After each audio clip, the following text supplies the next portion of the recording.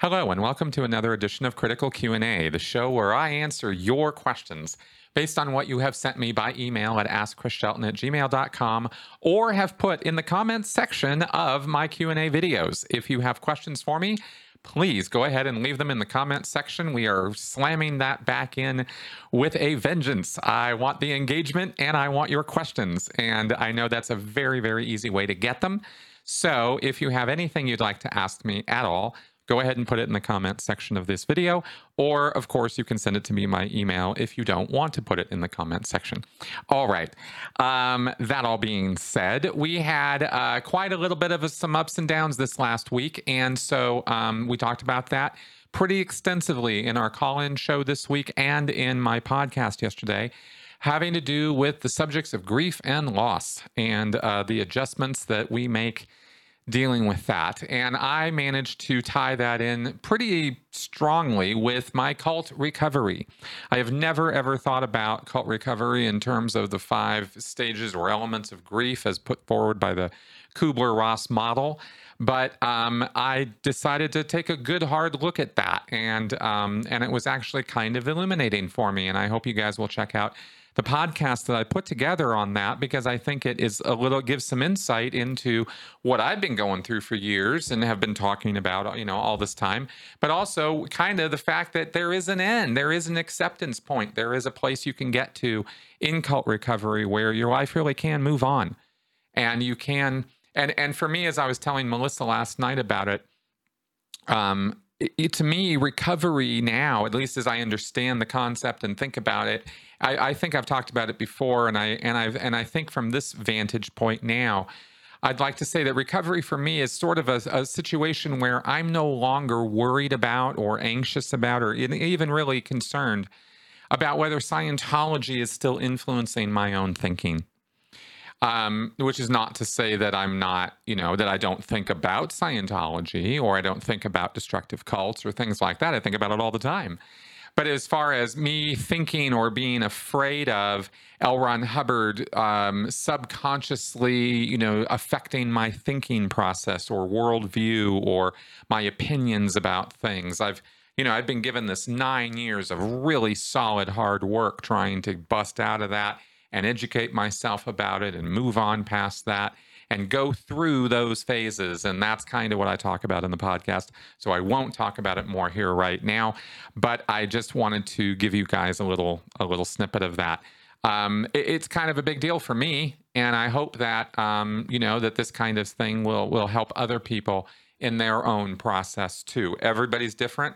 What I've gone through is going to be what I've gone through, but hopefully some of what I've gone through might be able to help you or somebody you know or love in what they're going through. And that's the only reason I put myself in front of a camera and talk about this stuff. So I hope that it will help. All right. So that all being said, I need to put a quick plug in for a couple things. The holiday season is coming up now. It is upon us. And so I need to let you guys know I got merch for sale and I've got a book for sale. Scientology A to Xenu, An Insider's Guide to What Scientology is Really All About, is probably one of the best books I can think of on the entire subject of Scientology, not just my experience with it. It's not a memoir. It is a real breakdown of the topic. And so if you're interested in that or you know somebody who is, it makes a great gift. And you can order it through Amazon. Links are below. And that is available as an audiobook as well as a printed book. You can order it as a printed book or as an ebook. All right. So that is out there. And of course, I need to put in a plug for my Patreon because, of course, if you like this channel and want to support my work, that's the way to do it. And quite honestly, I kind of feel like my work should be supported. So that's what I have to say about that. All right, let's get on with your questions now. Irita. Hi, Chris. I was looking at an old INCOM newsletter from 1985 and noticed that their computers back then had a strange keyboard. Where a normal keyboard would have its nav cluster and arrow keys, they had a raised area with an array of tiny, almost pin-like keys. It turns out that this keyboard was actually designed and patented by the Church of Scientology. Did you ever use one of these? And if so, could you explain how it worked? Do you have any idea why the church would spend resources on such an odd project as creating its own keyboard? This is a great question. I love questions about real deep minutia about Scientology like this. This is good, and because it allows me to elaborate, of course, a little bit about the whole thing. But first, to directly answer your question, here is a picture from the link you sent me, Arita, of the keyboard in question, and you can see between the keys and the number keys, there is a pad there of those raised little prongs or pins, and the way that keyboard works is those are the function keys. And function keys, I actually went and looked up, have been around almost, from going back to the 60s, but not really the way we understand them on the keyboard now. They've gone to all different kinds of places on the keyboard, different programmable function keys, which are not just the letter S or the letter A or something like that, but they are a key that you can program to carry out a series of functions or actions. Save a file, open a file, do various things, print a document. You can set those into the function keys and program them. So so in Scientology, they created this special keyboard because the idea was that they would have a cardboard or a little laminated template with holes punched in it that you could lay over that section of the keyboard where the function keys were, those pins, and the pins would hold the card in place, and the card would have written on it what the function of those keys were for the application or program you were running at that time. So if you were running the finance payroll program, then you'd pull out the template for that set of functions that you're running on that program. And if you are going over into this other statistics area of the program, you have a different template that you put over those function keys. And that tells you what the keys are going to do for that program or software. So each program had its own set of function keys, basically, and the keyboard reflected that. And so Scientology got clever and decided, some bright bulb decided to patent their keyboard. And this was going to be the system that they were going to use. And this was back in the early 1980s, back when the personal computers and keyboards and things like that were still fresh and new to people. I mean, the idea of having a computer in your house was a very, very strange idea in 1980. I was there, right? A lot of you guys were too. And it was a brand new thing. And so Scientology was thinking, well, if they, Hubbard, one of the things Hubbard said, and I believe it was around this time period, it was in relation to music and his composing and coming up with special sound effects using natural sounds. And programming them into an electronic keyboard. He was also kind of trying to be on the bleeding edge of music technology and development. And he said, quote, "I don't follow trends, I make them." Yeah, L. Ron Hubbard said that, right? A little delusional. He never really made anything trend, but he was thinking along those lines that, recording natural sounds, programming them into a keyboard, making music with that was this really revolutionary idea. And probably in the late 70s and 80s, there were artists who were coming up with interesting electronic sounds and programming keyboards and all that. Well, same with this on the programming side of things. Let me give you a little insight. Since I don't know that I've talked about this before. I've talked about INCOM. And INCOM, I should have said at the beginning, INCOM is the International Network of Computer Organized Management. And that's a Scientology acronym. And I actually, I looked this up on Tony's blog, this chug thing, okay? So, why would L. Ron Hubbard or why would the Sea Org or Scientology think they were onto something special? Well, see, in the late 70s and early 80s, where computers were really starting to become a thing that people talked about. There were, it wasn't just these mainframes that existed on campuses or at IBM's headquarters and stuff. It was now the idea of microcomputers, because the microprocessor of the, had been invented in the 70s, and the microcomputer and the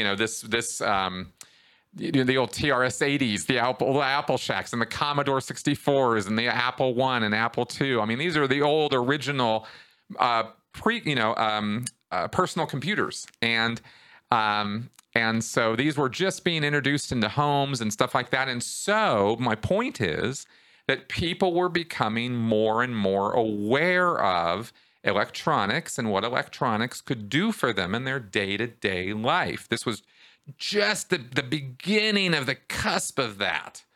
Within a few years, we would have the Macs and the Commodore 64s and the IBM PCs, and every home would start having these things, and people would start getting used to this, and then Windows would come out, and these operating systems would start to grow, and by the end of the 1980s, this was just a common, normal thing. But at the beginning, it wasn't. This was new and revolutionary, and Hubbard wanted to be on the bleeding edge of this. He believed that his knowledge and experience from the distant past would serve to keep Scientology on the cutting edge of the technological revolution. And one of the issues that he wrote is super confidential. I didn't find out about this at all until after I left Scientology. This is a really high-level confidential issue where Hubbard talks about the Duke of Chugg.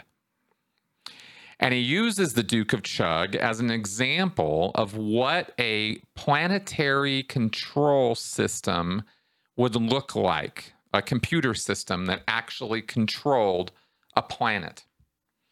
Hubbard started asserting at this time, when he created this INCOM division of Scientology, this computer division, he told them about the Duke of Chugg. And the actual issue has not leaked out of the church, but here's a summary of it from put together on Tony's blog, The Underground Bunker, by Jeffrey Augustine. And I'm reading from it directly here when he says, Hubbard said that the Duke of Chugg was a secret criminal with hidden evil purposes.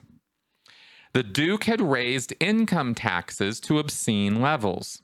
But even with higher taxes, societal conditions were getting worse and not better. The planet was on the verge of a massive and bloody revolution.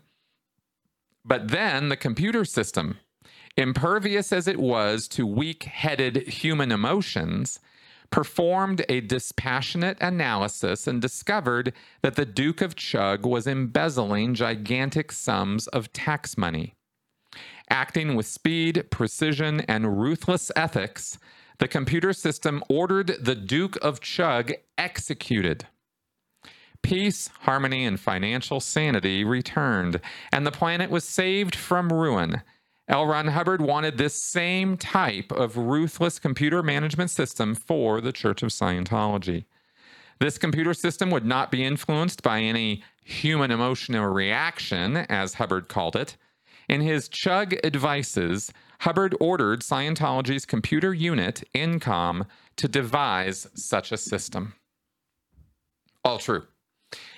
This is not just from Jeffrey Augustine. Other people who have come out of Scientology, who were in the Sea Org, who worked at INCOM, this is where we get this information from. And this is 100% Hubbard. I could totally see Hubbard telling this story. So this idea that a computer system could run according to L. Ron Hubbard's management system, his policies, and specifically, if you guys remember from my Basics of Scientology series and podcasts I've done in the past, I've talked about a thing called the Data Series, which was Hubbard's system of logic and reason. And if you think about L. Ron Hubbard, you don't necessarily think about logic and reason right away.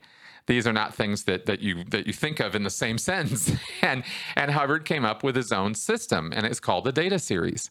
And he expected that system of logic and figuring out and investigating things and figuring out what's wrong with something, he wanted that programmed into a computer system. And INCOM has not been able to do that from that day forward because it's a crazy, stupid, illogical system that relies completely on the human emotion and reaction that L. Ron Hubbard claims he is divorcing his logic system from. You see, it's completely nonsensical, and you can check out my other videos about the data series if you want to know more about that. But that's how he wanted his computer systems going, and how he expected these computers to run the orgs. And he actually expected at some point that humans would almost be taken out of the equation entirely, and it would just be the computers running things. So that's kind of interesting, kind of scary, very, very authoritarian, of course, all kinds of chances for abuse with this. But in terms of practical terms, in Scientology, what this really did was generate just forests of paper and paperwork. Because they built systems that demanded that they have a lot of data fed into them. And this required all the staff from all the orgs every week to fill out these computerized report forms and send them on up. And all of that stuff was printed out and scanned into these computer systems so that it would have the raw data on which to do its analysis. And this goes on week after week after week. And they've accumulated probably terabytes of data at this point from all these staff member reports, but they don't know what to do with it. How do you manage Scientology with this? Well, good luck, right? So that's kind of the situation there. But I thought I'd give a little bit more background to that than just the keyboard question, because I thought it was a good opportunity. So there you go. Alex C.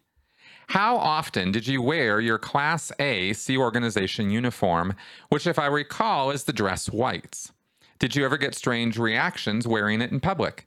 Was it considered cool internally or more of an eye roller?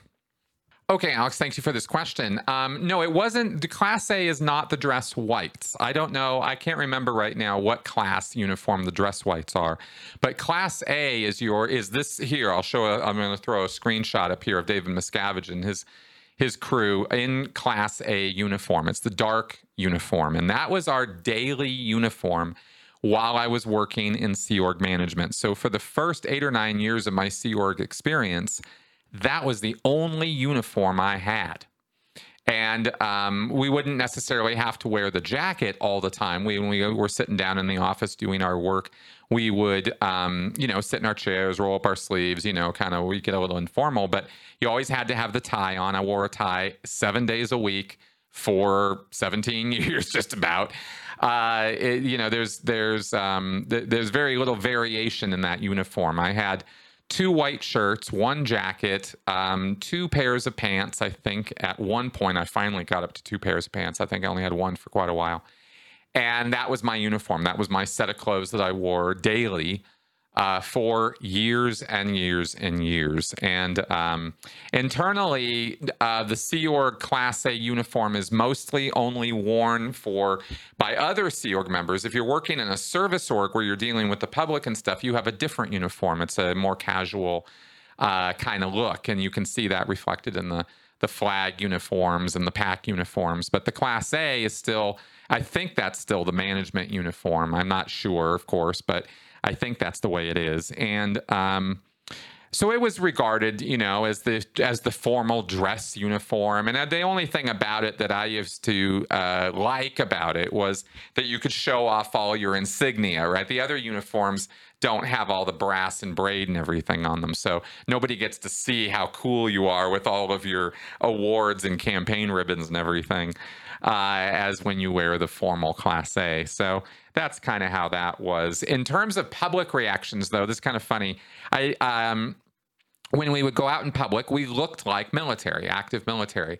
And people could get confused because the uniform's not exactly Navy, not exactly Army, or what is that? And so we would get questions. I would be asked from time to time on the bus or the metro or walking around or going to a restaurant, what branch of the service are you in? Or, I don't recognize that uniform. And I would always say, well, I work for the Sea Organization. I'm a branch of, it's a branch of the Church of Scientology, and people would shut the hell up right away when I said that. But near the end of my time, I got a little cheeky and I started talking about how I was special forces, special peacekeeping forces. Stuff like this. I didn't lie. I just sort of threw that out there, right? And I thought that was kind of hilarious at the time. It was a big in joke. But Yeah, that's kind of how we would deal with that. I never once asked for or got a military discount or anything like that. I wasn't trying to steal anybody's valor wearing that uniform. But I know other Sea Org members who did. So that's another morsel of that. So anyway, there you go. Tony Cartledge. I watched your interview with Jessica Schaub with particular interest because her story seemed so unique. A New Age guru who had seen the light of reason and saw through her previous fascination with dodgy beliefs. I wanted to see where she is now, only to discover that she has reverted to her former indoctrination, even stating on her YouTube page that her encounter with critical thinking was brainwashing. She's now back in touch with her spirit guides and her followers, and she seems to have doubled down on her alt beliefs, which now appear to include COVID denial. I'm sure there's a lot going on there in her head to cause such a dramatic reversal, but I wondered if you'd ever seen this before. People going back to former indoctrinated beliefs, but doubling down to perhaps counter their previous apostasy. Well, Tony, you've described the situation perfectly because it's exactly what happens, and it happens quite often. It's not a rare event for somebody to leave a high control destructive situation, and in the turmoil of their stages of grief, you could say, or through the confusion and cognitive dissonance that they experience and the discomfort that that generates, it's too much for them. They feel overwhelmed. They feel out of sorts. They feel like they don't have a stable base on which to hang their hat or walk through their path of life. And so they revert back to earlier patterns, right? Because they don't have anything that they can cling to or hold on to that keeps them stable now. This is often aided and abetted by cult members of their former group, or even the leader of their former group, as I believed is what kind of happened with Jessica after our interview. She was still under the influence of someone who, was not a real cool guy. And that's all I'm really going to say about that, because I don't really have a lot more to say about it. It's not really that important. In answering this question, though, it is important to note that when a person breaks free of or escapes from a destructive relationship, a narcissistic relationship, abusive household, even trafficking or job situations, as well as the coercive control that they experience in a high control or destructive cult group, any of those conditions can create that cognitive dissonance and that instability in the person and make them feel like, well, it was bad, but it's better than this confusion and chaos that I'm experiencing now. And they really just don't have anything else to cling to, or whatever is given to them or offered to them or whatever they get hold of, it doesn't quite click or snap into place the way that it should or that you'd want it to. And so they backslide back into that destructive situation. And of course, once they do, well, people have to be right. They have to be right about what they're doing. They have to justify or rationalize their behavior to themselves and to their group, because their standing in a group depends completely upon how well they can rationalize their position in the group. I mean, one wonders whether this isn't why the frontal lobes were invented or, developed or evolved in the first place, right? They weren't invented, but you know what I mean, is to help justify our social standing. And so when you go back to the group that you had reneged on and actually started, insulting and betraying, you're going to have to jump through some loyalty hoops, some tests. And one of those is going to be the active, blatant decrying of your former group or, your apostasy. So it's like, oh, I was a sinner and I've come back to the light now and I saw the error of my ways and I'm very, very sorry. And I was a sinner. This has 1,000 variations, but it's all the same tune. And it basically is, I got to get back in the good graces of the group that I have left. And when that group is a destructive cult or a controlling, abusive situation, it's sad. It's tragic, really. But it happens all too often. I have heard various degrees of percentages in regards to either backsliding or joining another group that's just as bad, even if it's different from the one they left. I think those are two different phenomena, but I think they fall under the same basic umbrella of backsliding or going back into a cultic belief set. People, there are people who just feel like they have to believe in something. It's a hard place to be for some people to just say, I don't know. To be able to say, it's okay with me that I don't know something, or that something's even unknowable at this time. Some people just can't go there. It makes them emotionally unstable to think that way. And so they have to have something. And they'll take something over nothing 100% of the time. And that's one of the motivators for that. There are a lot of other social motivators. I mean, losing familial connections or important ties hurts. And some people don't want that, and they can't deal with it. It's too much for them. It's overwhelming for them. And in the face of not getting therapy, not getting help, not getting education on what it was that defines this kind of activity, why it's bad for you, how you might have other coping mechanisms or other things you can do instead of going back to that group. I mean, if we don't get to the person fast enough, basically, and if they don't grok what they need to grok quickly enough, understand what they need to understand, then they'll backslide, right? And so this is why you see me talking so incessantly and so often about education being such a vital component of cult recovery. I personally, I just don't think it's possible to recover from a cult situation without getting the education of what happened to you and why it was bad for you and how that affected you emotionally, how it affected you psychologically, how it affected your thinking, how it affects your whole point of view about things and your biases. I mean, really taking this stuff apart is what it means to do the work of recovery. And some people just can't deal with that. And they need help, and they don't get the help that they need, or they get, they get negative help. They get people pushing them actively back into that situation. So anyway, a lot of different contexts there, a lot of different, situations as to why somebody might kind of backslide. But at the end of the day, I think it has to do with social influences, and I think it has to do with personal uncertainty and instability. And I think those are the things that cause that. And these are solvable problems, but not if anybody, in that situation doesn't know the answers to those problems. And that's why, calling the experts is sometimes the necessary thing to do. And there you go. Clive Wright. Whatever happened to Volney Matheson? Volney Matheson is the guy who invented the e-meter. A lot of people in Scientology think L. Ron Hubbard invented it, but he didn't. It was Volney Matheson. Now, Matheson was a writer. He was actually a writer of some accomplishment. A short story that he wrote got voted like best short story of 1930. He was a chiropractor. He was a sort of psychoanalyst of sorts, and a bunch of other things, and he kind of fancied himself as kind of an L. Ron Hubbard type figure, but he never really got the traction that L. Ron Hubbard got.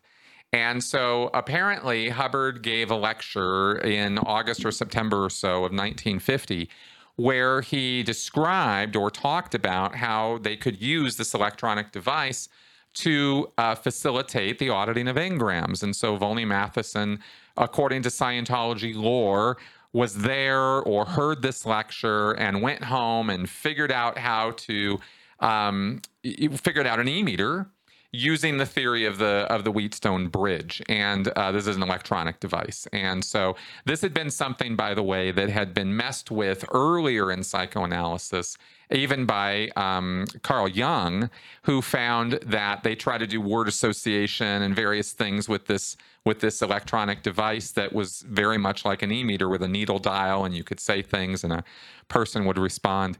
And Jung found it not productive, didn't really work out so good. But Hubbard picked it up, and Matheson invented this device, and they called it the electropsychometer. It was originally the Matheson's electropsychometer, and then it became the Hubbard electropsychometer after a whole patent dispute and trademark dispute and all that. And we don't really know exactly what happened. But somehow Matheson was kind of kicked out of the picture in the mid-1950s. Hubbard stopped using e-meters at all, I think from 54 to 56 or 57 or so. And then wrote a couple books talking about how they didn't need to be dependent on an e-meter and the meter wasn't necessary. And then he got some Scientologists to basically reinvent the meter using a transistor rather than the vacuum tubes, and the same circuit design, basically. And so that's where the Hubbard electropsychometer came from. So I think they had a parting of the ways pretty clear in the public record that happened, and Matheson went off on his own, and he kept building his own e-meter designs, and Hubbard complained about them and said later that they were just too complicated for Scientology's use, and they needed a simpler, easier device, and that's why they stopped using them and then invented their own. And what happened to Matheson after that, I actually have no idea. All of this and more can be found in the Wikipedia page on Volney Matheson. He's got his own page about that. But I will say to you that that I don't think that Hubbard was really that smart or that genius. I think he was just riding the coattails of Matheson in terms of this electronic device. And he did everything he could to kind of cancel Matheson's involvement with Dianetics and Scientology and make it about him, because, of course, that's what L. Ron Hubbard's going to do. So that's what I can say about that. Steve Wood. It has been well documented that LRH spent hours, days, and weeks sequestered away researching the creation of Dianetics and then ultimately Scientology. And as you know, we have heard much about his exhaustive research, but we've never heard anything about how he conducted that research. And it seems to me that the technique is not dissimilar from writing a novel, which is what he did with some extraordinary success prior to inventing Scientology. Please correct me if I'm wrong, but what I have read is that he would retire to his quarters and write the story of Scientology, which we are told is the science of the mind, but what we are not told is how he came by those results and what proof was used to explain his findings, except that this is what he discovered. End of explanation. After all, as we all know, science is always scientifically proven, although in this case, nothing can be proved. I can only speak for myself in this matter, but for me, that is hardly enough proof to dedicate my life to one man's explanation, albeit an extremely detailed and all-encompassing story. So why are these questions not asked from within Scientology? How come it's just acceptable on face value? Some of these beliefs are outlandish and beyond comprehension. Please explain why this is acceptable and fully understood by those in Scientology and not questioned. Okay, Steve, thank you for this question. What I can offer you here in response is basically just a little diatribe on the nature of belief and our susceptibility to it, our sort of self-susceptibility to it. We fool ourselves constantly, all the time. That's almost the default state of the human being in regards to our interpretation of our perception. We line it up with how we think the world should be, or how we have been taught the world should be, or what we should expect to see in the world, and how we should frame the world. All of this is what our education consists of, right, in our childhood indoctrination. Whether it's religious indoctrination, whether it's school indoctrination, political, social. I mean, there's a lot of levels at which we are indoctrinated or taught about the world and how we relate to it, how we should fit into it. Some of us are taught from an early age that we are special little snowflakes and we are wonderful, unique little creatures, and the world is ours if we will only grab it and take it and run with it. Others are taught from the very beginning of their life that they are worthless and weak and useless and that they have no place in the world and they shouldn't even really be alive, and everything in between. And this has a great deal to do with how we approach the world and how we approach whether we accept beliefs or not and how we accept those beliefs, right? This is all just, framework of life 101 sort of stuff. So when it comes to A belief set like Scientology, people come to this belief set with a lot of different backgrounds and ideas about how they fit into the world and how the world should be. But if they get on board the Hubbard train, then what they're agreeing to is the idea that man is a spiritual being who is immortal and who has a vast, vast degree of potential, far greater than you or anybody else is achieving right now. In other words, you're capable of amazing, great things if you could only let yourself be capable of those things. And it is Scientology which is going to give you that road out and is going to give you the tools that you need so that you can be the best you possible. That's kind of what Scientology promises in very glowing terms. If I were to describe it in a really positive way, that's what they're promising. So if you are a kind of person who subscribes to that being a possible thing, that there is more possible, that you can be more, that you can achieve everything you've ever wanted and more, if you kind of have that kind of view of the world and you think that that's a true way to think about things, and I'm not debating the truth or falseness of that right now, I'm just describing it. I'm telling you that this is how Scientology thinks about things. And Scientologists, I should say, think about things. So when people come into that belief set, thinking that way, and L. Ron Hubbard tells them, oh yeah, I got it figured out. You do A, B, C, D, E, you are there. Period, end of story, 100% of the time, I will get you there. If you buy into that, and the way that you buy into that is you do an introductory service, you do some counseling, some auditing, right? I shouldn't call it counseling. You get some auditing, you do some class work, and somehow what Hubbard says or what you experience in the auditing session clicks. It just does. It clicks for you. Now, it's not going to click for everybody. In fact, it's not going to click for a majority of people. But it's a numbers game. And if you're one of those people who it does click with, you go, oh, that really makes sense. I should look at a person in the eyes when I'm communicating with them. I should hear exactly what they're saying and respond appropriately to what they have to say to me. You know, these kind of things. This is communications class 101 stuff. It's very common sense stuff, but it's presented as though it's a great discovery in human relations and communication, and nobody ever thought of this before. And if that clicks with you, you're accepting it. You're kind of attaching yourself to this belief set, tentatively at first, but then something else clicks with you. Oh, that makes a lot of sense too. Oh yeah, this ARC triangle, this is the shit, man. Yeah, if I have more reality with people, if I communicate with them better, I'll like them more, they'll like me more. I mean, click, click, click, right? Wow, this makes a lot of sense. And so you've bought into another principle in Scientology. Now, if you think critically about these principles that you're accepting, then you will see that there are exceptions to these. But if you don't think critically about them, then you won't. And you'll buy into Hubbard's assertions that everything in Scientology is true 100% of the time. And then you buy another thing and another thing. And you can see where I'm going with this is that this is the road of acceptance into a belief system. And there's a tipping point, and I don't care what the belief set is.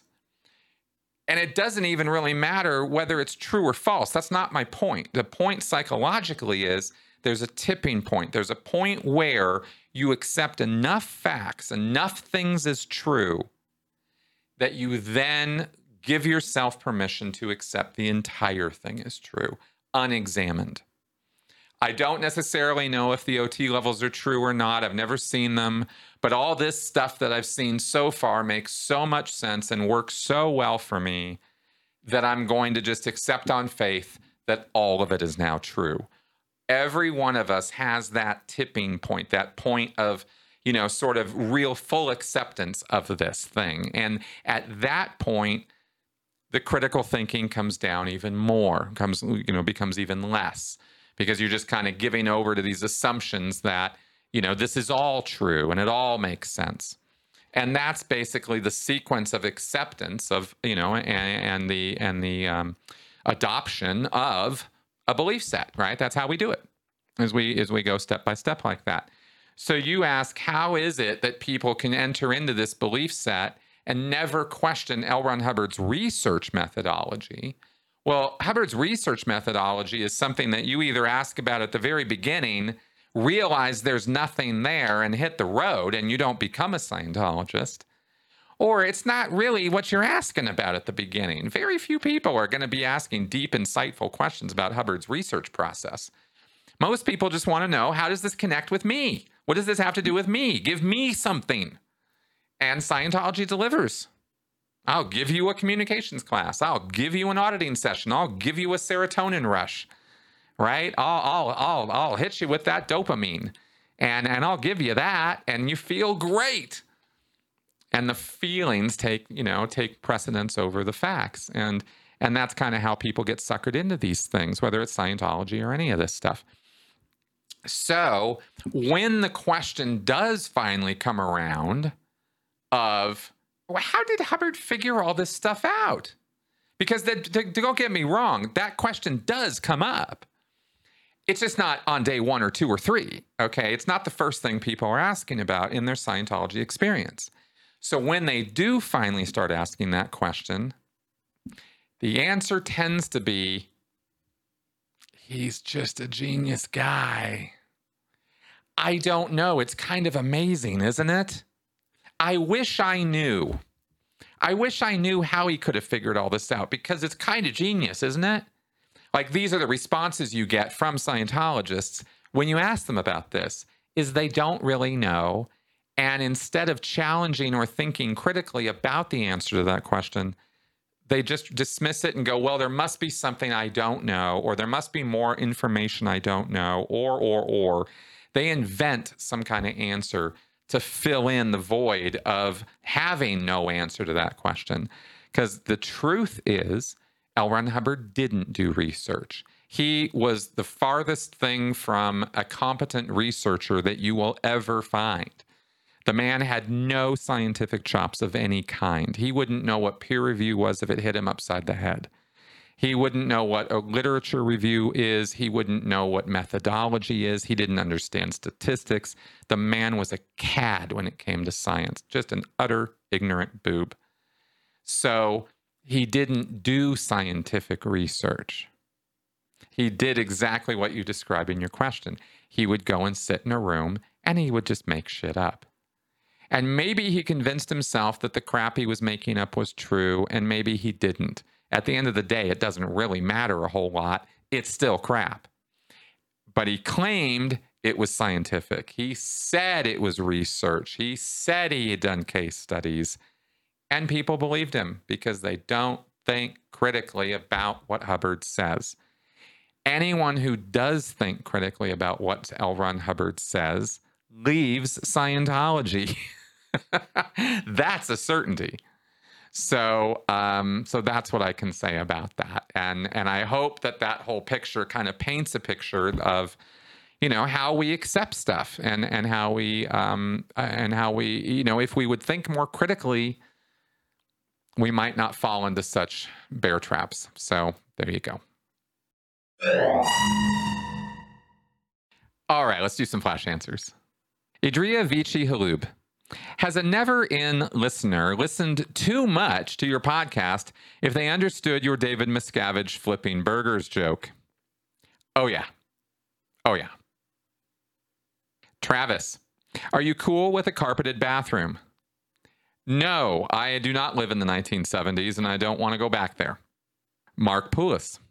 Scientology has been approved to renovate a building in downtown Detroit recently, capitalizing on the rebuilding going on, of course. What can I do to warn my community of this evil and possibly stop the growth of this org? Well, Mark, I don't know that you individually are going to stop the growth of Scientology in Detroit, but what you can do is share, like, subscribe, push our content. The Leah, Mike, Tony, me, Aaron, Karen De La Carriere, all of us people who are producing content that gives the facts and figures and data about Scientology and its abuses. We really need you guys sharing this stuff a way lot more than you do. I'm not down on anybody who is doing the work, but I'm trying to say for those of you out there who aren't, we need your help with this, right? I mean, I put up a YouTube channel and I'm doing this as a job and as a way of making a living, but I'm also doing this because I'm on a mission. Believe me, there are a lot of other things I could be doing with my life than this work, that it would make me a lot more money and give me a lot more things. But I do this work because I want to expose the abuses of these groups, and I want to try to make the world a little bit of a better place. So we need, and that's just my channel. Karen's doing the same thing. Tony's doing the same thing.